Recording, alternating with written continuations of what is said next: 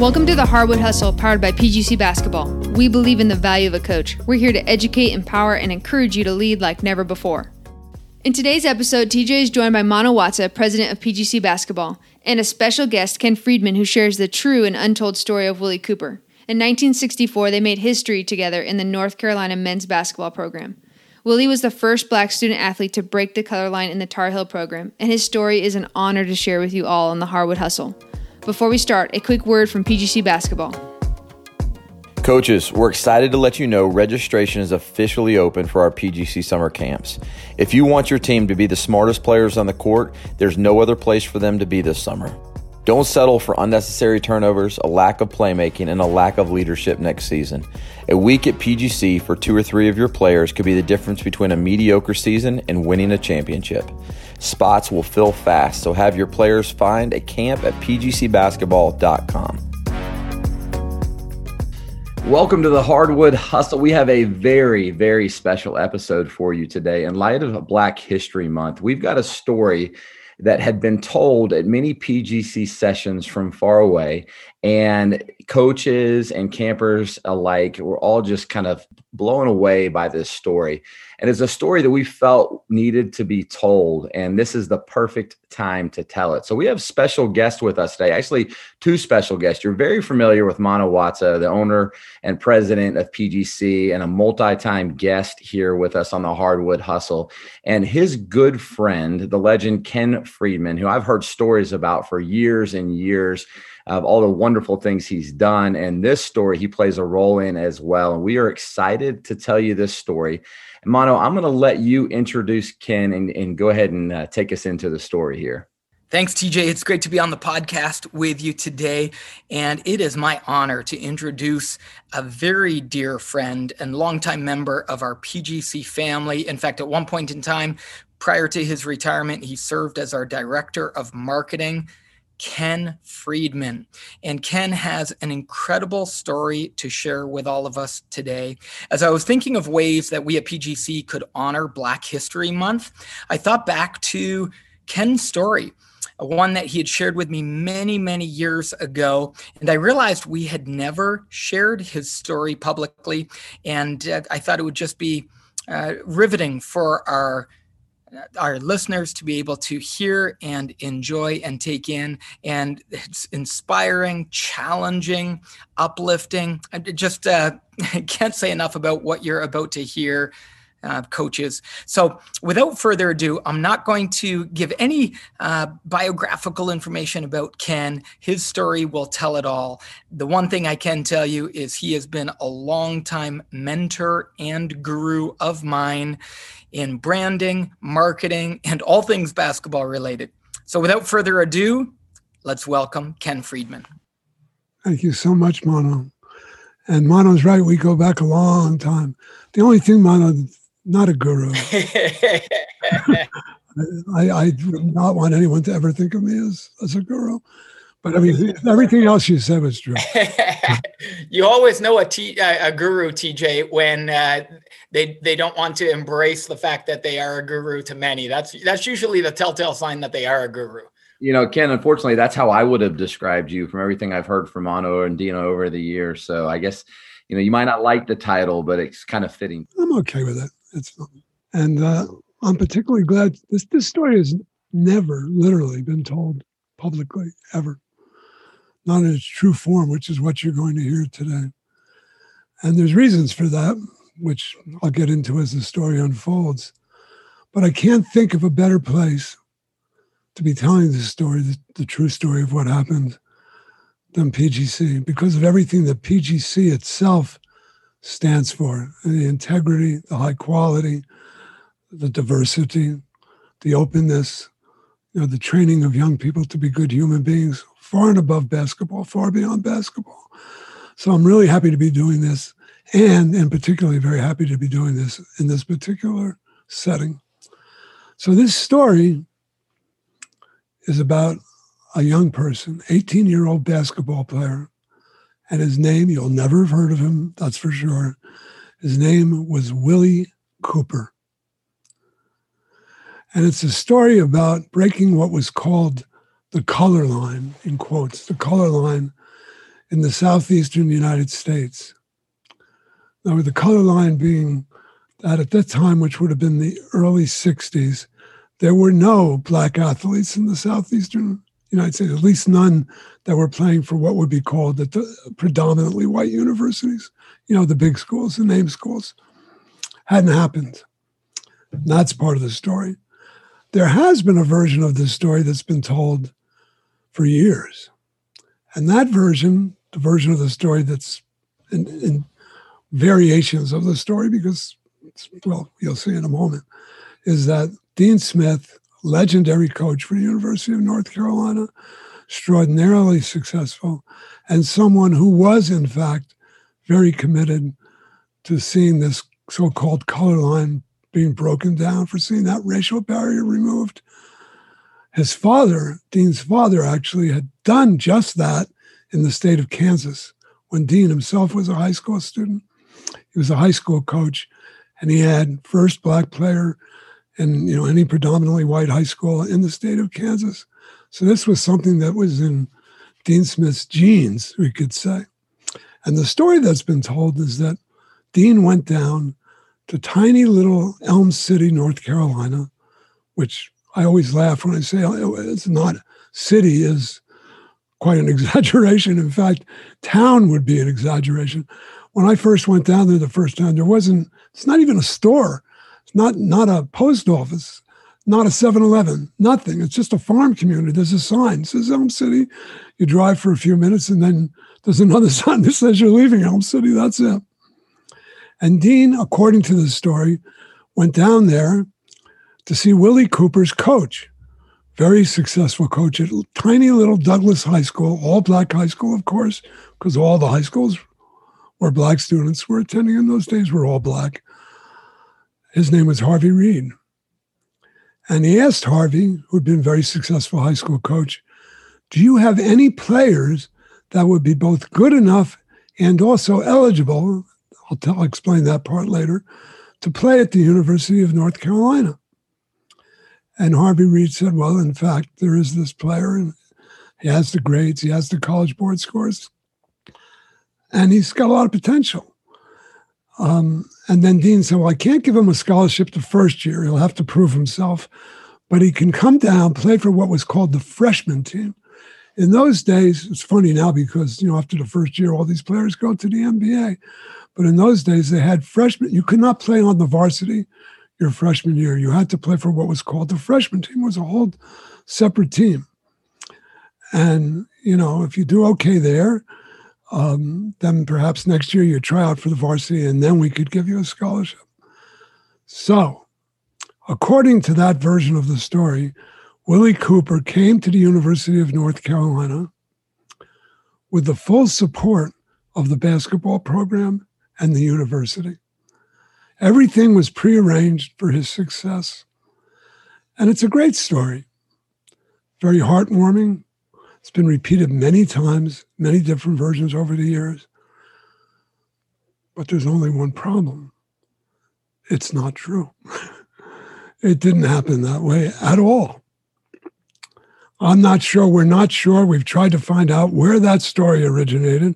It's been in books. It's been in magazines. It's been on the internet. It's been in newspapers. I mean, we know that Dean Smith himself didn't originate it. He wouldn't do that. We think it was probably some ambitious member of the UNC publicity team or something. We don't know. But the main point is that the story is not true. That's not how it happened. Well, so what? Why does it matter? I mean, it's 50 years ago, literally 50 years ago. Why go to the trouble? Why bother now, 50 years later, to try to set the record straight after all these years? And the reason is because that version about what happened completely diminishes, doesn't really tell what Willie Cooper actually went through. 18-year-old kid arrives on the campus of the University of North Carolina. I think there were 6,000 students at the time, maybe 40,000 now. Maybe 18 black students out of the whole student body. The courage that he displayed, that story has never been told. Finally, just literally in the last 2 years, maybe 2.5 years, there's been some recognition of what he accomplished. He's received in the last couple of years what they called two different Trailblazer Awards. One from AT&T. I hope I have the right phone company. I think it was AT&T. Gave him, actually he invited me to come down for it, went into the governor's mansion. And then one actually, on the basketball court in the Dean Smith Center in Chapel Hill just last year, where he received what they called the Trailblazer Award for being the person that broke the color line, the famous color line. But still, the true story has never been told, never been fully appreciated. Which is, here's the guy who broke the color line, which is great. But he's never really been acknowledged for the person that he was. This 18-year-old kid, pretty much the only support that he had there was me. And the person that he was, and for that matter, is. And I talked to Willie a couple of days ago, and he said, I'd like this story to be told. And he knows about PGC from me over the years. So he's very happy this is taking place. So next question one could ask is, well, how did I come to be involved? I wasn't a basketball player. I tried, but I wasn't good enough to play at UNC. Grew up in New Jersey, kind of kid who was frequently in trouble, and basketball nut, loved basketball, as many people did where I grew up. And as this 11, 12-year-old nut, I would read in the newspapers about a coach in New York City whose name was Frank McGuire, in the Hall of Fame, very famous, but different generation, to say the least. And at that time, Coach McGuire was coaching at St. John's University, very successful. And one of the great stories about Coach McGuire was that he brought in the very first black player ever to play at St. John's, whose name was Solly Walker. And what happened was, so Solly Walker, I think, was a sixth man on the team, super sub, I guess you could call it, or something like that. And St. John's had a basketball game scheduled with the University of Kentucky, which was another big basketball power, in those days and now. And Adolph Rupp, very great coach, successful coach from Kentucky, called Coach McGuire and said, I heard you have a black player on the team. Well, you can't bring him to Kentucky to play in this game. That's completely out of the question. And Coach McGuire, we'd have to know him as pretty cool cucumber, as they say, said, well, if he's not coming, we're not coming. Well, that would have caused a national stir. So finally, Rupp warned him, it's not going to be pretty, but if you insist. So they brought him down there, and then, all the typical stuff you could see in the movies, but it actually happened. Went to the hotel. They wouldn't let Solly Walker check in, so they all had to go find a hotel that would take, black guests. They go to the gym for the entire 40 minutes of the game. They're screaming, yelling, derogatory remarks coming out of the stands. And these are college kids, understandably shaken up, hostile crowd, and they lost by 40 points. But something happened, which was that a few months later, just by chance, seemingly, St. John's and Kentucky met in the final game of the Eastern Regionals. Not in Kentucky, somewhere in the Northeast. With the trip to the Final Four on the line, well, of course, Kentucky was heavily favored because they'd beaten St. John's so badly the first time they played, but the kids were really inspired, and in fact, they won that game, went to the Final Four. And I'd followed this story, 11, 12-year-old kid, really closely. And I'd never met Coach McGuire, of course, but I admired him so tremendously for what he'd done. Now, fast forward, 1957, Frank McGuire is coaching at the University of North Carolina. And he's right in the midst of what turned out to be an undefeated season, 32-0, still the best record any college team has ever compiled, the best, 32-0. And in the final game of the NCAAs, they win in triple overtime against Kansas, featuring Wilt Chamberlain in triple overtime. Unheard of. So, I've heard of this guy, Frank McGuire, for years. He was my idol, even though I never met him. So I'm a senior in high school. My cousin was attending UNC, coincidence, and I decided to go for a visit. And while I was down there, brazen 16-year-old kid that I was, I marched myself into the basketball office, and Coach McGuire's in there being interviewed because they haven't lost a game all year, right? Being interviewed by all these people from the media. And I march in and say, Coach, I'm Kenny Friedman. I'm from New Jersey. So I thought you'd like to meet me because I'm from New Jersey, right? So obviously he wouldn't want to meet me. He's from New York. Well, anyway, he had a good sense of humor, fortunately, to say the least. And we just hit it off. And to this day, I don't know what it was, but from the first 2 minutes we met, he became, a very overused phrase, like a second father to me. Just was so wonderful to me. And I had such tremendous love and respect for him. And he, from the moment I arrived on campus, he said, you're coming here.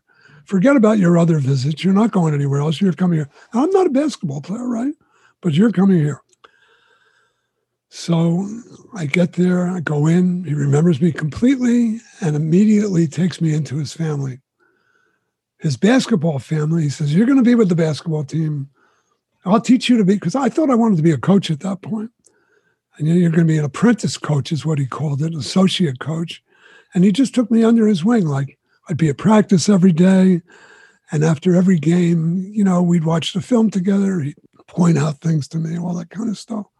So I was sort of as though I was in training to be a coach. But basically, we just were really close. After 4 years of that, he decides for various reasons to leave Chapel Hill and go to the NBA to coach Philadelphia, starring, as fate would have it, Wilt Chamberlain himself. And that was the year when Coach McGuire coached him that Wilt averaged 50 points a game and scored the 100 points in one game that he's so famous for. And when Coach McGuire left, his assistant, whose name was Dean Smith, got the head coaching job with Coach McGuire's help, I think. He was only 33 years old. And I mention that because I think it's actually an important part of the story, as you'll see. So I thought, well, that's it. I'm done with that. Coach McGuire left. I was in graduate school by then. But about a week after practice started, my phone rings.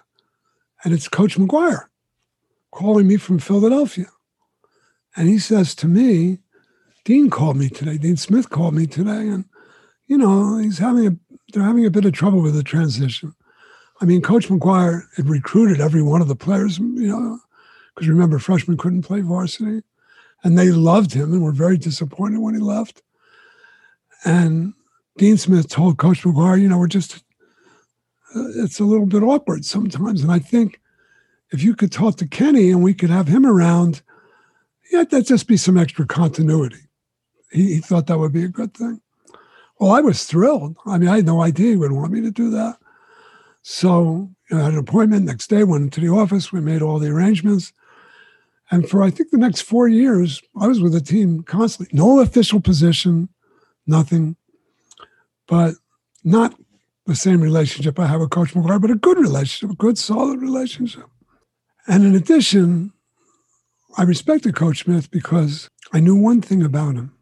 I knew that he shared my enthusiasm and Coach McGuire's enthusiasm for seeing the racial barriers come down. I mean, I knew he was really sincere about that. He wanted that to happen. But there was an obstacle, which is maybe even a bit difficult to explain these days.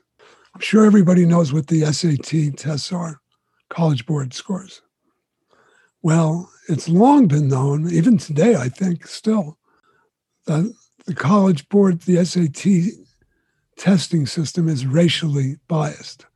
Not necessarily deliberately, it's just sort of geared towards white middle-class students.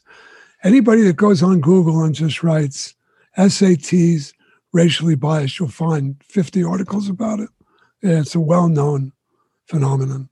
And what had happened was the Atlantic Coast Conference was taking advantage of this problem with the SAT tests. These schools were in South Carolina, Clemson, South Carolina, 4 schools in North Carolina, UNC, Duke, Wake Forest, North Carolina State, University of Virginia, and then University of Maryland, which was, sort of on the cusp between the North and the South. They wanted to keep the program segregated, whoever they were.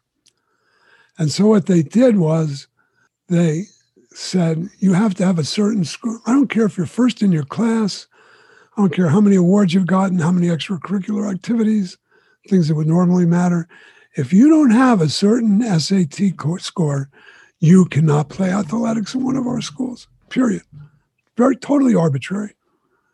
Well, again, this really worked against Black student athletes, especially when you're thinking about a Black student athlete from a very small, all-Black Southern high school. So what you would have had to find what Coach Smith or anyone else would have had to find is, 1, a player who was good enough, which, that was probably doable. 2, a player that had good grades, also doable. 3, a player that had this College Board score.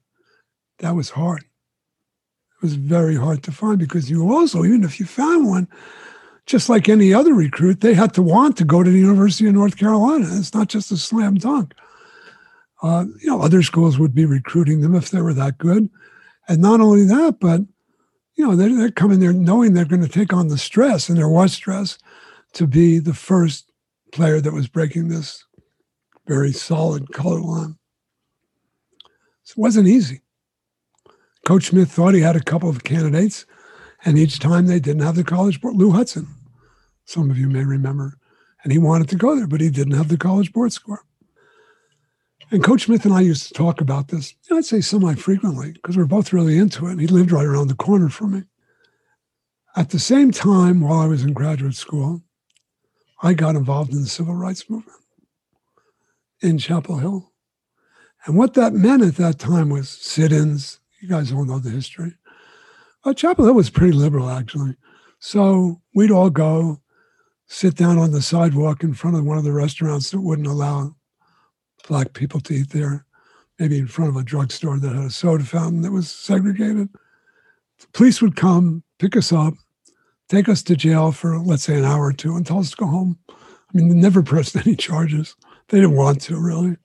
And what happened was that in the course, I guess you could say I became one of the leaders, maybe even the leader of the civil rights movement in Chapel Hill.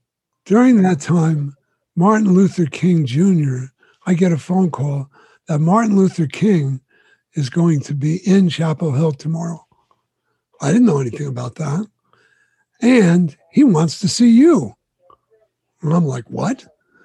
He's coming to Chapel Hill to see you. I have no clue what's going on. So we end up one-on-one, just the two of us, in the minister's office in the local Black church.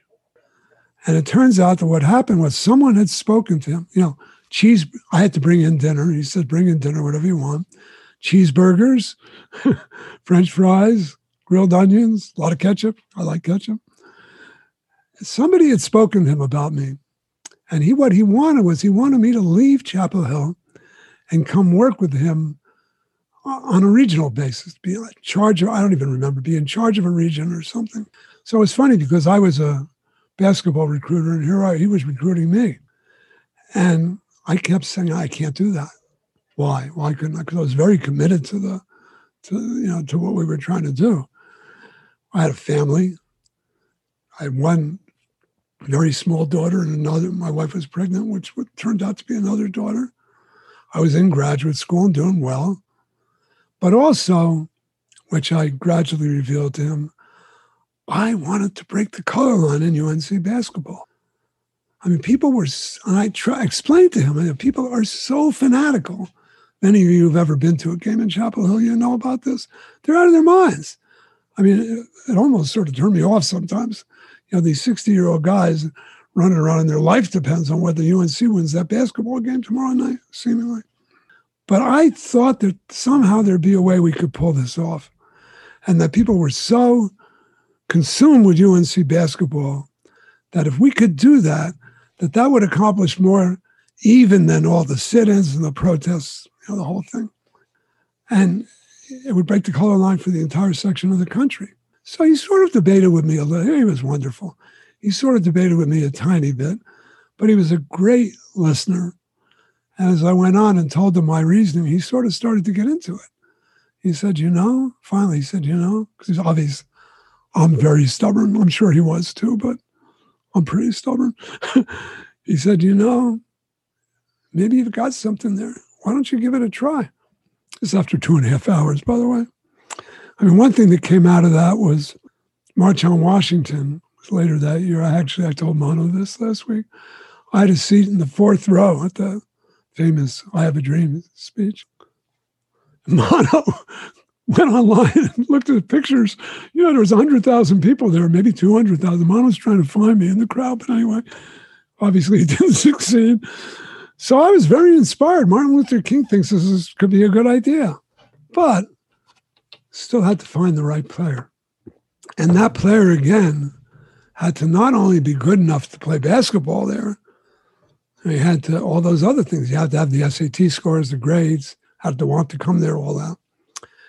And just around that time, maybe about a month later, this law student, name was Reggie Fountain, tempted to say that with a Southern accent, not that it would be very good, but Reggie was from a little rural area in North Carolina, right near this little town called Elm City.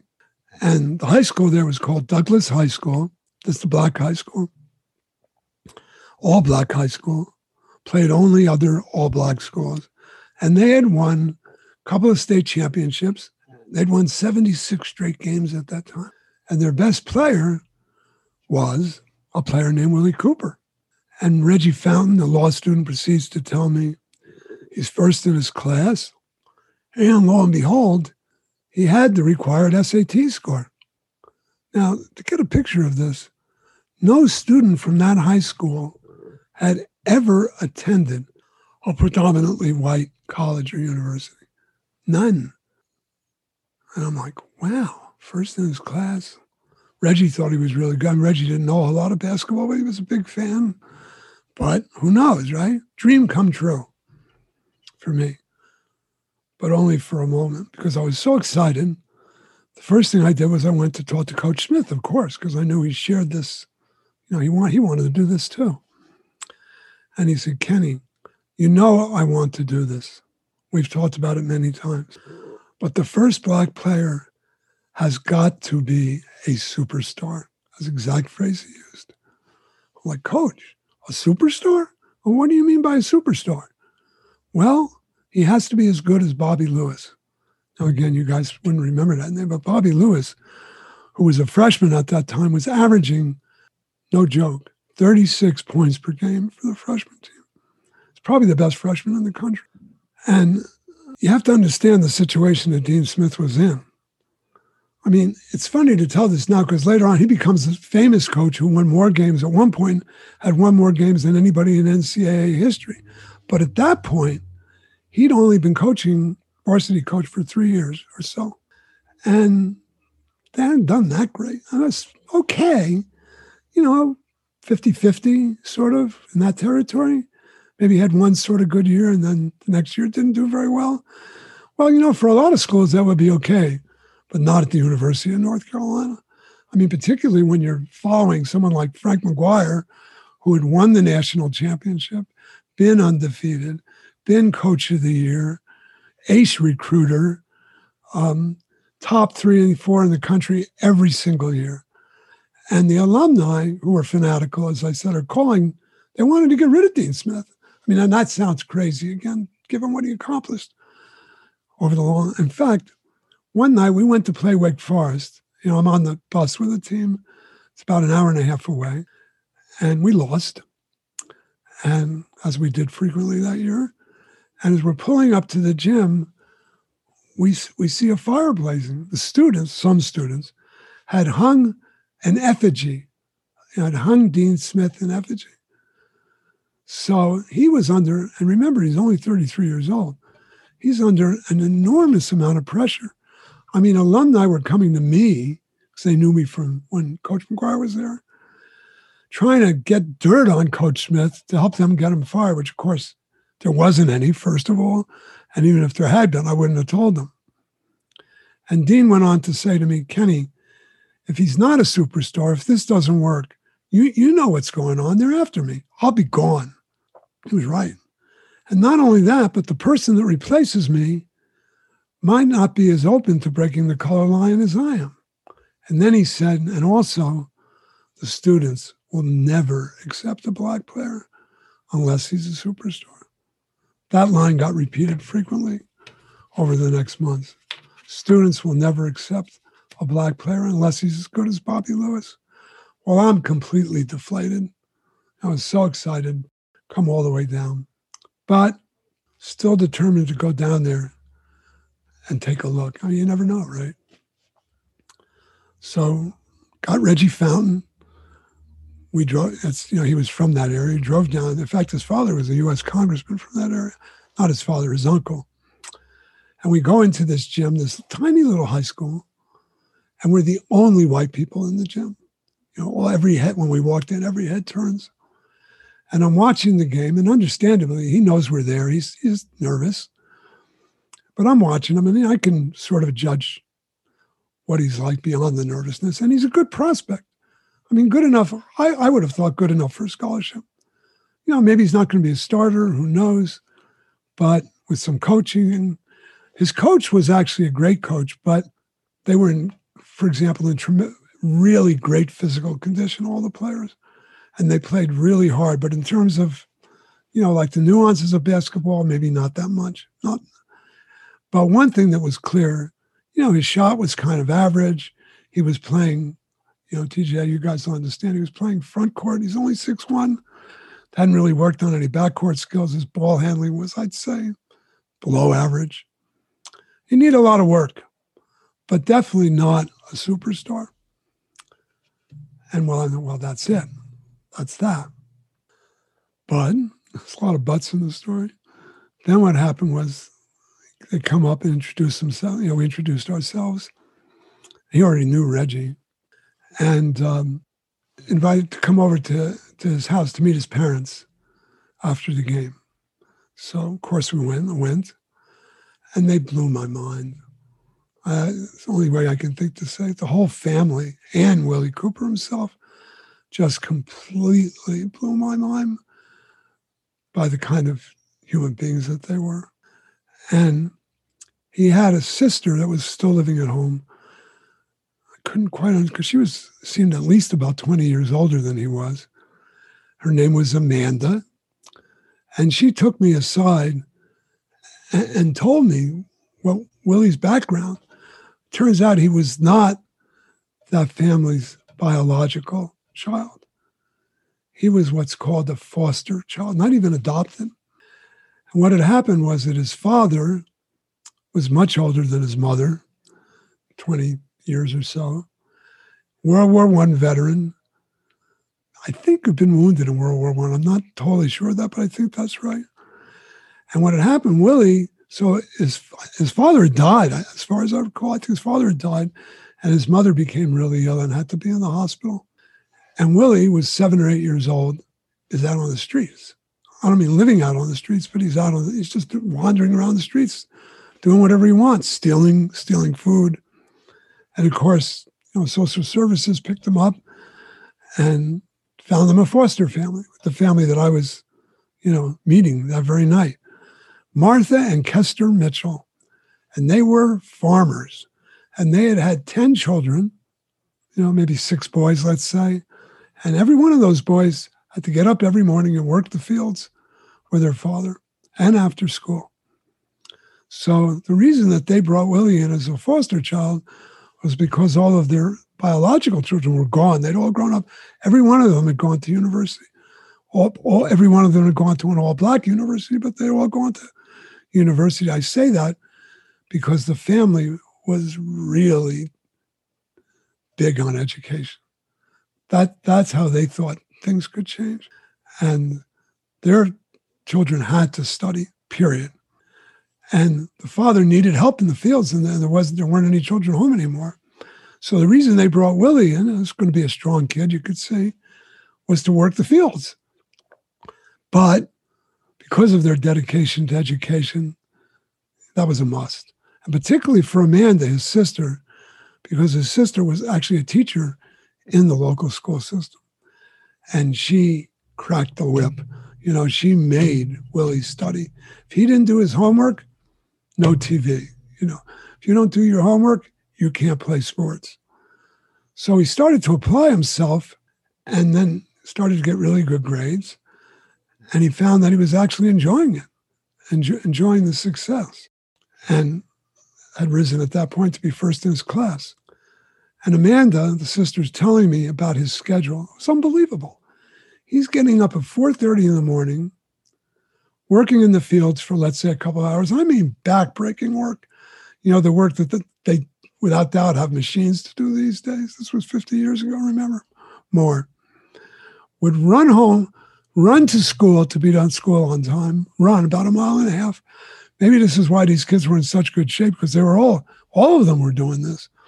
Run home after school, work the fields till it got dark, make quick dinner, run back to school for basketball practice, run home, and had to do his homework, go to bed, do the same thing the next day. So then I talked to Willie, and I found out, yes, he loved basketball, and he really wanted to play. And yes, he was willing to take on the role of being the person that broke the color line, which is a stressful thing for an 18-year-old kid, thinking that they're going to be walking into a potentially hostile environment. But even more important to him, he told me, and he meant it, was the education. Remember, this family's approach to education was everything to them. And he felt that if he could get a degree from a school like the University of North Carolina, it would change his life. It would open so many doors for him. I think, somewhat he still saw himself as a foster child, although the family that the Mitchells, their name was, loved him every bit as much as they could have ever loved their own biological child, but there was still, some insecurity. And I think he felt, I know he told me, that this could be his insurance policy. A degree from a school like North Carolina would be a life changer.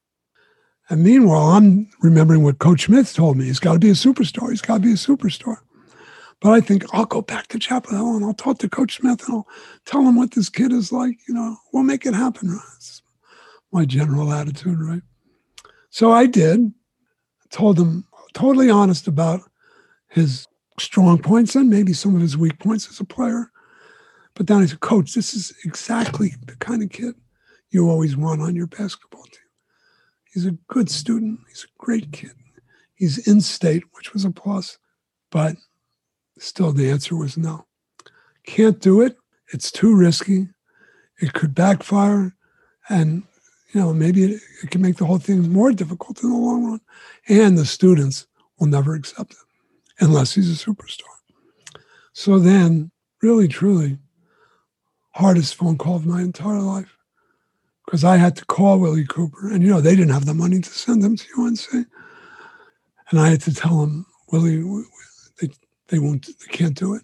And the disappointment in his voice, this young person, it just broke my heart. And I told him, I'm going to find a way. Again, my optimism, my wife teases me about it. I'm going to find a way, which was crazy because I had no idea how I could find a way. But then, again, things happen this way with him. One of the basketball players was dating a secretary that worked in the scholarship office. And I knew her because of their relationship.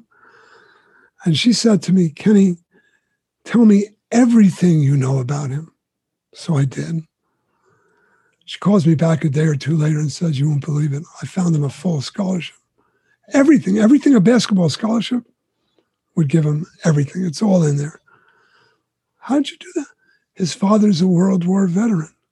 Maybe he was wounded. That's the part I can't remember. But in any case, there were actually full scholarships available for the children of World War veterans. Well, at that time, if you were a World War I veteran, you were up there in age. But as I said, his father was quite a bit older than his mother. So now, very different phone call. I got to make one of the happiest of my life. Guess what? There's a scholarship. You can come. And he's ecstatic, of course. So I said, here's what we'll do. Go ahead, fill out all the papers. Come to summer school. Scholarship will cover everything, which it did. And we'll do a couple of things. A couple of classes. Bring your English skills up a bit from high school. Take one regular class. It's a leap from a school like any school to college, as you guys know. And at the same time, we'll work out every day, the two of us. And I'll try to help you improve in basketball. Get some of those skills that need improving, get them up there. Long story short, we did it. Found a little junior high school outside of Chapel Hill that had an outdoor court, just one basket. And we went out there Monday to Friday every day for 6 weeks, 2 hours at a time. Some of the players from the team who were into it came out and helped, particularly Donnie Walsh. I don't know if you guys know who he is, but he was the president and general manager of the Indiana Pacers for many, many years, and the New York Knicks. And a player named Billy Gallantai, who you wouldn't know, but was a wonderful person. So that went really well. We worked on his shooting, worked on one-on-one moves, defensive stance, stuff that we could just do with 2 people or 3 people. It wasn't all easy because, for example, he was taking a history class and he got really upset because he got a D on his first test. Now, I was in grad school. I was a teaching assistant in the history program. So he brought me the paper and there's no way this is a D. It's at least a B. It might even be an A. So he went to the teacher very politely, and the teacher said, you people are trying to move too fast. And, you should know your place. There's some horrible stuff like that. Well, I went to my advisor, who happened to be head of the department, and he read the paper. He was furious. And he went to this guy, whoever he was, and no, that's not okay. Read him the riot act. He ended up, got a B in the class for the summer. And at the end of the summer, he was a much better player than when he started. So now he arrives in Chapel Hill and some of these things I didn't even know till later. First night he was there, I invite a bunch of members of the basketball team over, barbecue for everybody. Years later, he told me that was the first time he'd ever eaten a meal with a white person his entire life. He had never played a basketball game, not even a pickup game, 3-on-3 with a white person. He didn't tell me that then. He told me many years later. So we're in pretty good shape here. And then the freshman coach, so there was a coach for the freshman team who was also an assistant for the varsity team. And I knew this. I really liked him a lot. I knew him for several years. But he had a surprise for me. He walks up to me one day in the gym, and you guys will have to excuse my language, and people who end up listening to this, excuse my language. He says, I'll tell you one thing. I'm not going to have any blankety-blank niggers on my basketball team. And he's the coach. And I'm like, oh my God, what have I done? I've brought Willie here and he's got no ways. Not going to happen. I didn't tell Willie because I knew with all the pressure he was under, it'd just be too much to think that he's in there having a fight against the coach's racial attitude at the same time. That year, Coach Smith, things were starting to roll for him. He'd recruited yet another superstar, and this guy was really good. And 3 other recruits, with all due respect, wherever they are, they weren't that good. And as far as I could tell, and maybe I was a bit prejudiced, but I don't think that prejudiced, Willie was definitely had more potential as a player than any of the other 3. Now, the superstar guy, no way. I mean, that guy went on to be 2-time first-team All-American, 2-time Player of the Year in the Atlantic Coast Conference, really good professional career. But other than that, as far as I could tell, he's the best player trying out for the freshman team. But, if the coach says, I'm going to cut you no matter what, that's not very promising. So the tryouts started, and I knew what was going on. It was painful. I mean, he was nervous, but he had some really good days. He had some days that weren't as good. And meanwhile, the whole time I know, the coach is going to cut him. It doesn't matter what he does. He's planning to cut him. And he would do things like, coaches never refereed a scrimmage. There'd always be, managers. Coach refereed every single scrimmage for 2 weeks. And in 2 weeks, Willie Cooper never took a free throw.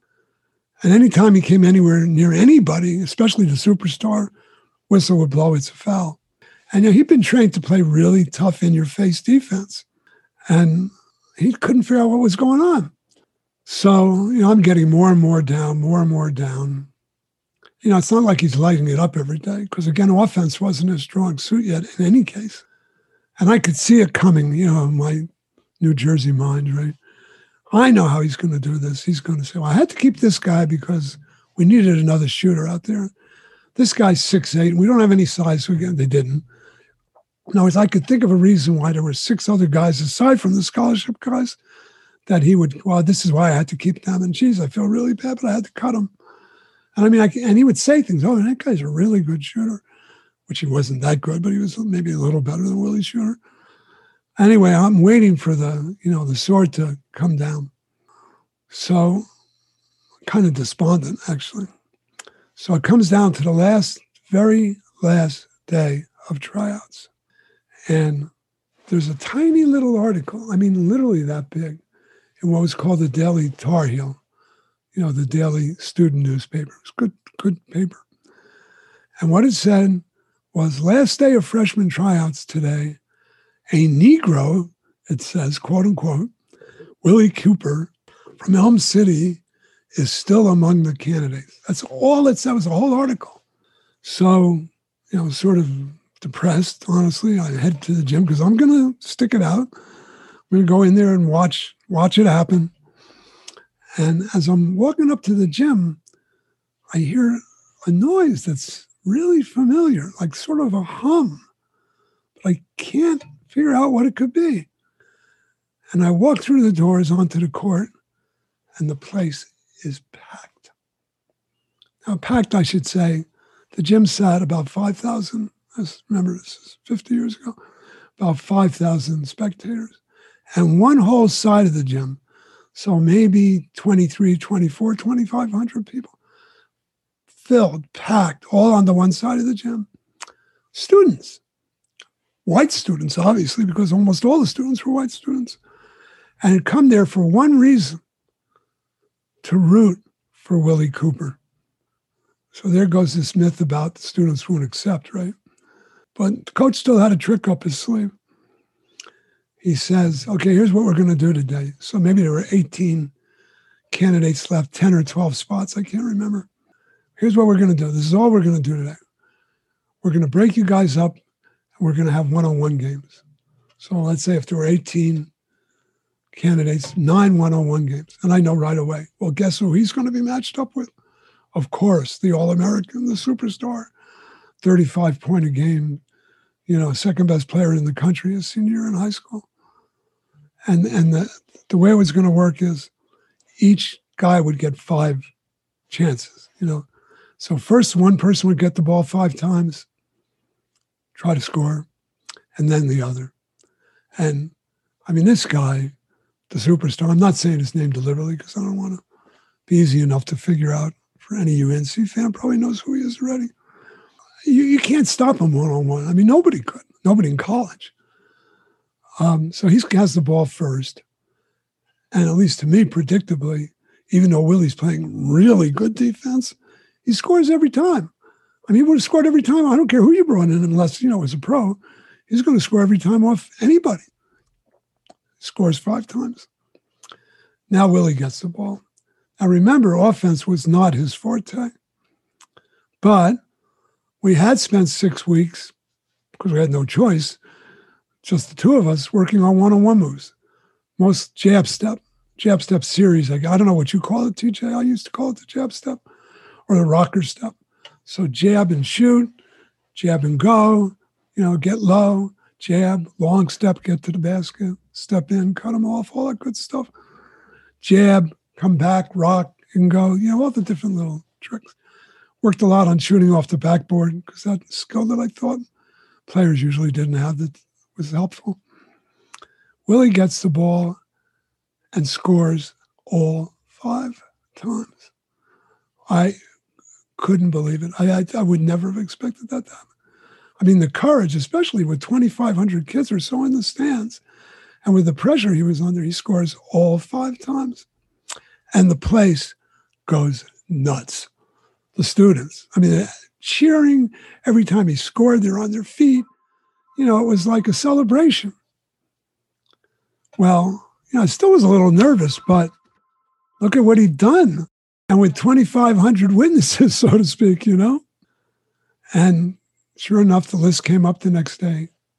He's on it. He made the team. Now, whether Coach Smith intervened, I don't know.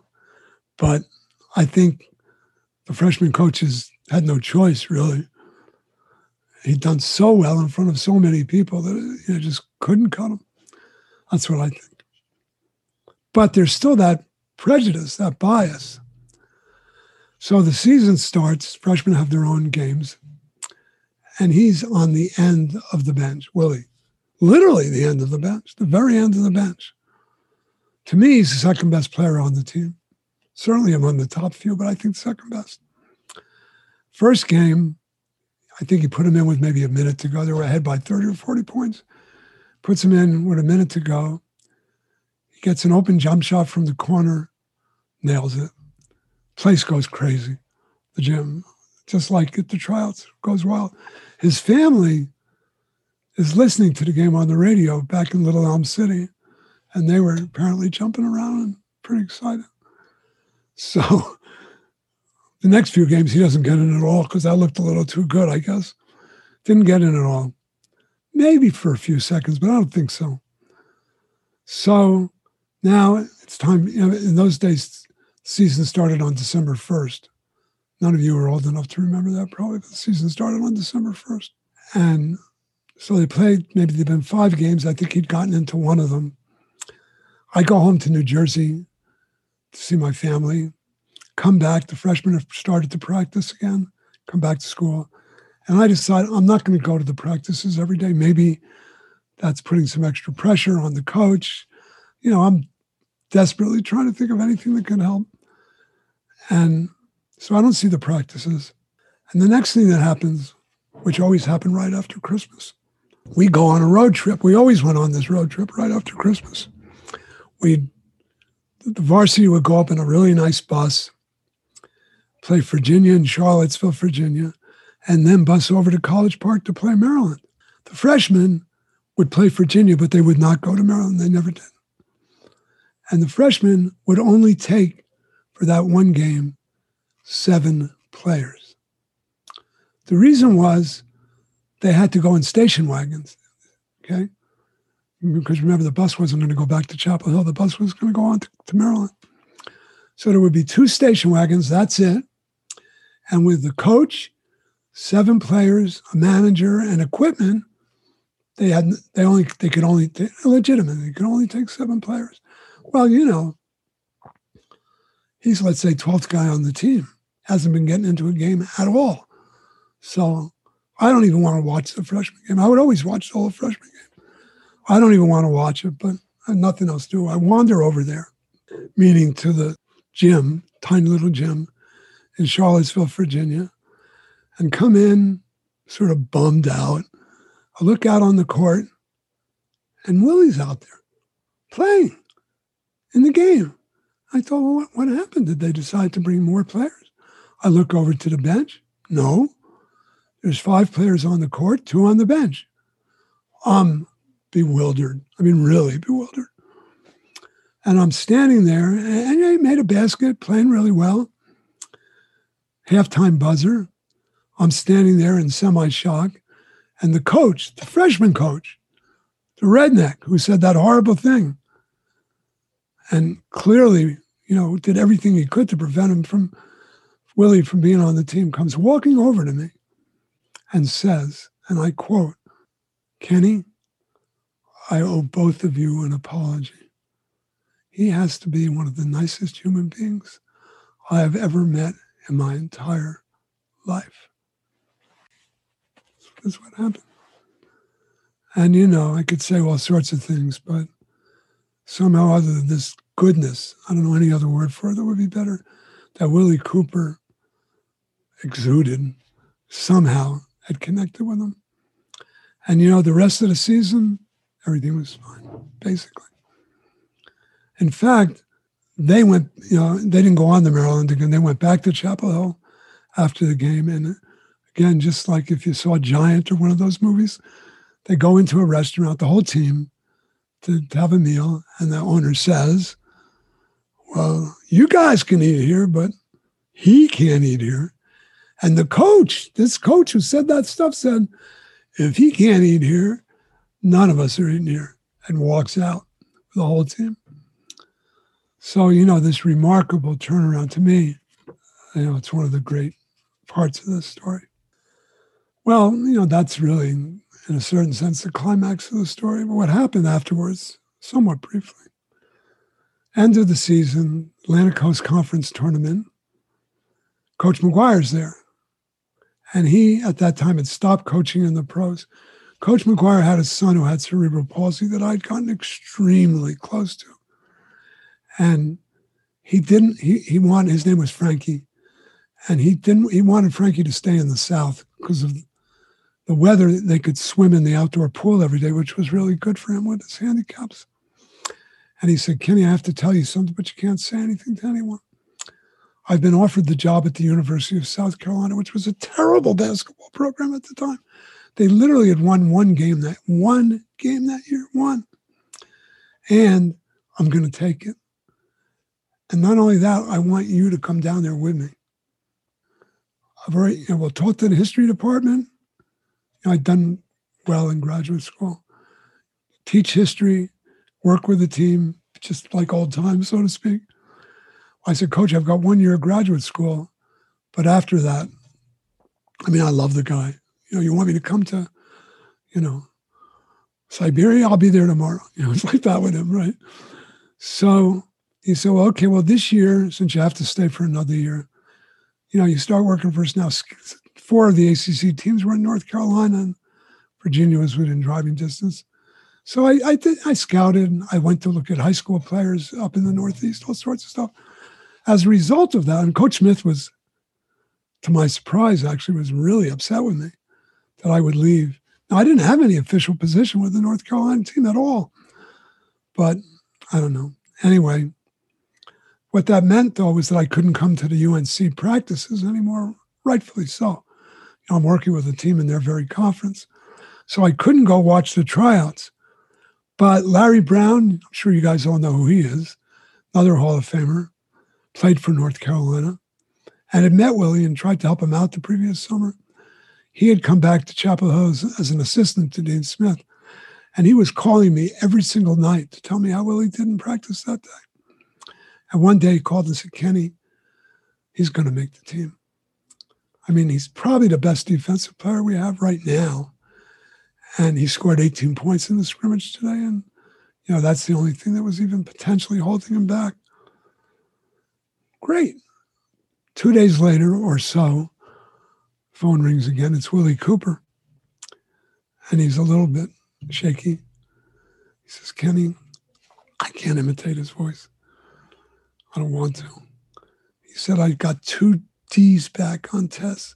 So now he's in his business administration. That's his major, his business administration. They're hard. I remember the high school this kid came from. It turned out later, it's almost like a side story. It turned out later, he found out that he had ADD, which just is amazing because he had, high average in the classroom. And he studied harder than anyone. I never saw anyone study like that. That's probably part of the reason, because he had to study that hard to do as well as he did. And he said, I got 2 Ds. And he said, how much I love basketball. How much, I want to see the color line broken. But of course, he had effectively already done that by playing for the freshman team. That was done. And Coach Smith, in fact, could go out and recruit black players after that without any particular problem. And he did right away. A superstar, of course. And he said, education is still the most important thing to me and the most important thing to my family. And I don't think I can do this work and get the grades I want to get and put the time into basketball that I think I'm going to need to put in to do well. But he said, I won't quit unless it's okay with you because of everything, you've done. And I was like, I mean, even now these days, sometimes I wonder if I told him the right thing. Who knows? I thought, well, it's got to be up to you, You're the one who's done all this. And I know that education means everything to you.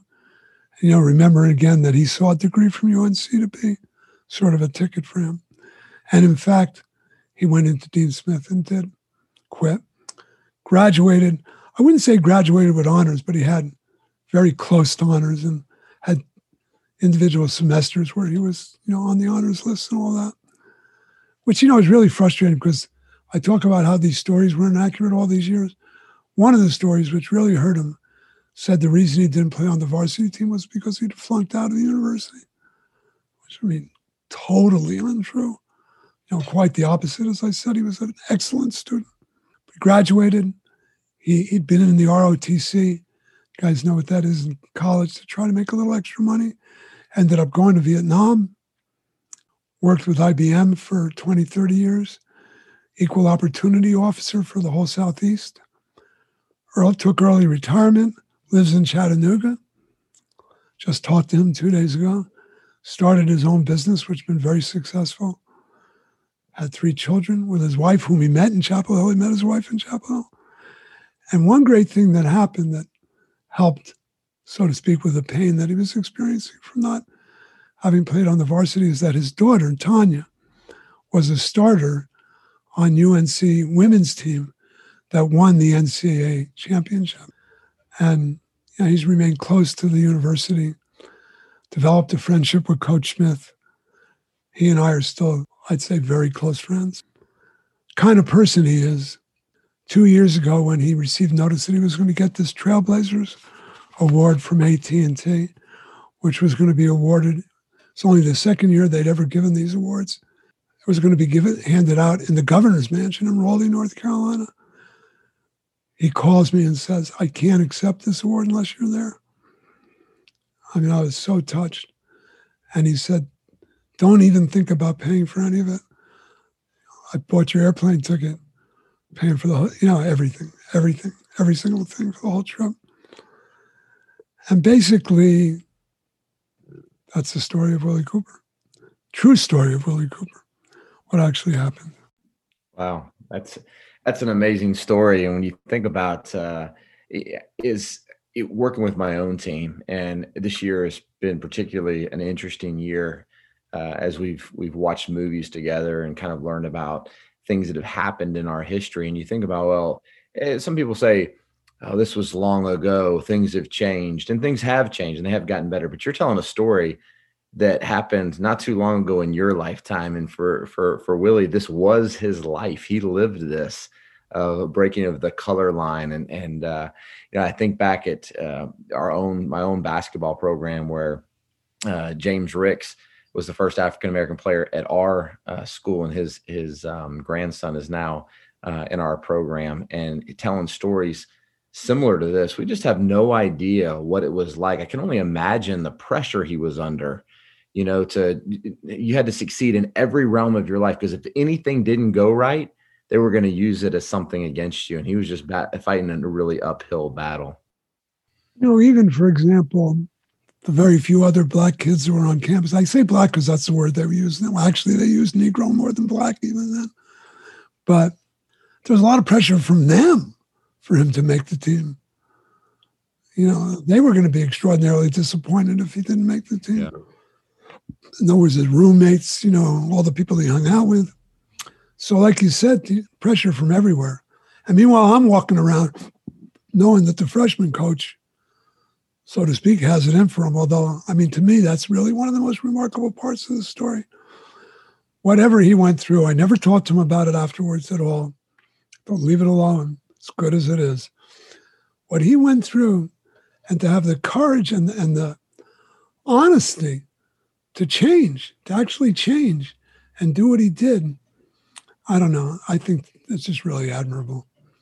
The climax of the story was absolutely, I mean, when you think about, the change that has to happen in a heart in any of these scenarios. And for, if you want to, the legend of Willie is that he was that man that could change a heart because he was that good of a person, and just getting to know him. And so, that's really, really a touching story to be able to hear how much of Willie and he went on to serve our country in Vietnam. And the graduating from college, changing and breaking the color line. And wow, that's amazing. And Ken, kudos to you for, being that person. When I talked about James Ricks, the first one at Emmanuel College, it was very similar. It was actually Graham's grandfather that went and picked him up in Memphis and brought him back to school and said, "You're going to make it here," and, if Willie didn't have somebody in his court like you, and we all need those people, we all need those people that tell us we can do it. And you were that guy that told him he could do it. Well, we also had things too, TJ. I forgot to put this in there, but when he was trying out for the team, my wife calls me, or, maybe I came home one day. She'd gotten a phone call. It's the kind of stuff that happened in those days. Threatening, saying they were the KKK, which I doubt they actually were, but might have been. And that if we didn't abandon this project, because people knew I was doing it, they're going to burn our house down. And I had a small little infant daughter, like 1 or 2 years old, and another, what turned out to be another girl, 4 girls eventually on the way. That's scary stuff. And my wife was the same age as me. And to her credit, her name was Sarah. Well, we haven't been married for many years. To her credit, I, well, what do you want to know? And then she was in love with him by then too. No, we've got to stick this out. We're just going to do it. So there were other, including the guys on the team that came out to help him that summer. Donnie Walsh in particular, who I hope gets into the basketball hall. He just retired finally after all these years, just recently. Hope gets into the Basketball Hall of Fame one of these days. He should. They're just always good people. And the students, of course, blew everybody's mind. I mean, I think Coach Smith really believed the students wouldn't accept it. Of course, it turned out they were the first people to accept it. They were totally on board with the whole thing. They didn't care if he was a superstar. They were rooting for the underdog, so to speak. Yeah. Do you know how that all got started? The little article that was in the student paper that day. I mean, it sounds crazy, but it was 1962-3 version of going viral. It was just this little article, and like everybody, passed it around, and they all showed up. And not only that, but like I said, they were there to support him, which of course made him feel great. And, the next year, it had its effect. All the other schools started bringing in Black African-American athletes also. The whole thing was just hanging on by a thread, really, as it turned out. People didn't want to believe that. Coach Smith thought it was still, understandably, thought it was still a big, big, big deal. But it turned out, sort of the whole thing just crumbled after Willie took the first step. That's absolutely amazing, Ken. And for all of our listeners, especially in light of Black History Month, just such a powerful story of hope, of care, of love, of courage, of compassion, of change. And I'm really grateful to have you come on with us on the Hardwood Hustle podcast to share this story. And certainly on behalf of TJ and I, on behalf of our entire PGC family, on behalf of all the coaches and those who will listen to this episode, Ken, our hat goes off to you. Our hat goes off to Willie Cooper and the man he was, the life he lived, the courage he demonstrated. And our hat also goes off to all of those different individuals that you mentioned that stood for the cause and that stood behind Willie, including those 2,500 students. And my hat certainly also goes off to that freshman coach who was willing to change. Yeah, really. And I think this is really a story of inspiration for all of us as we think about who can we stand for, what courage can we attempt to live out, and also what are the areas that we ourselves may need to change. So really, really grateful, Ken, for your willingness to join us today. One thing I want to say is I've been wondering for years whether there would be, an opening, a place where this story could be told, the true story, without any punches pulled, the whole thing. And when you called, I thought this is perfect because everything that this story, no joke, everything that this story is about is what PGC stands for and has from the day. What happened was I had been out of basketball for years. This is a quickie. I've been out of basketball for years. And actually what happened was I read a book about the triangle offense and I sort of got fascinated with it. Thought I'd like to try that with the team. And I applied to be the coach of the JV team at this tiny little private school down the block. And somehow I gave them sort of an honest resume. And the next thing I knew, the university coach, which is also just down the block, Dalhousie, was calling me and, would I be an assistant on the men's team? And I don't need to go into that whole story. But what I'm trying to say is that then I thought, okay, I've got to bring my knowledge, up to speed. And I went to Pete Newell's camp in Las Vegas, a big man's camp. Unbelievably good. And then I saw, when I was at South Carolina, we had played Duke, of course, every year. And their little backcourt player was named Dick DeVenzio. We beat them, I think, every time, but once or twice the whole time he was playing. But I won't make a big deal about that. But anyway, so he had this camp, and I read that there was, Point Guard College, and was a woman teaching it, Dina Evans. Didn't really know who she was. Should have, but I didn't. And I was going on from Las Vegas, which is where the big man's camp was, to see my daughter in Los Angeles. And I saw that there was a session of the camp, PGC, Point Guard College, just about an hour and a half away from Los Angeles. I thought, I'm going to go down there for half a day. Maybe I can learn something. So I'm trying to learn, right? And my daughter, bless her heart, says, Dad, I'll drive you down. I'll come back and pick you up, after lunch if you want. So I go, she leaves. I go to the morning session, walk out, get on the phone, call my daughter and say, honey, pick me up at the end of the week. I mean, it was so good. I couldn't believe it. And I'd been involved in lots of basketball camps during my time with Coach McGuire and Coach Smith. In the summers, I'd love it. I love working with young people, work at the camp. I had never seen anything like this. I just was completely blown away. And then Dina, at the end of that week, she found out that I did some marketing. She asked me to help out. It's a long story. Met Mono. Met you here, actually, in Halifax, didn't I, Mono? I think so. Yeah, that's right. And, for people listening, if you're wondering about whether I'd be at PGC sessions and a parent, usually a dad, would come up and, well, I think my daughter needs, or my son needs to go to a camp where they'll get the famous word, quote, exposure. Going to get exposure. You go to such and such a camp and they have some of the best players in the country and then coaches will be there. And I would say, and it's true. They don't need exposure. They need to get better. If you want to be able to say that your kid played against so-and-so from somewhere in the country that's a 5-star player, that's not going to get them a scholarship or, a place in a great school. What'll get them a place these days, everybody knows every high school player, and nobody's a secret. This exposure thing is a myth.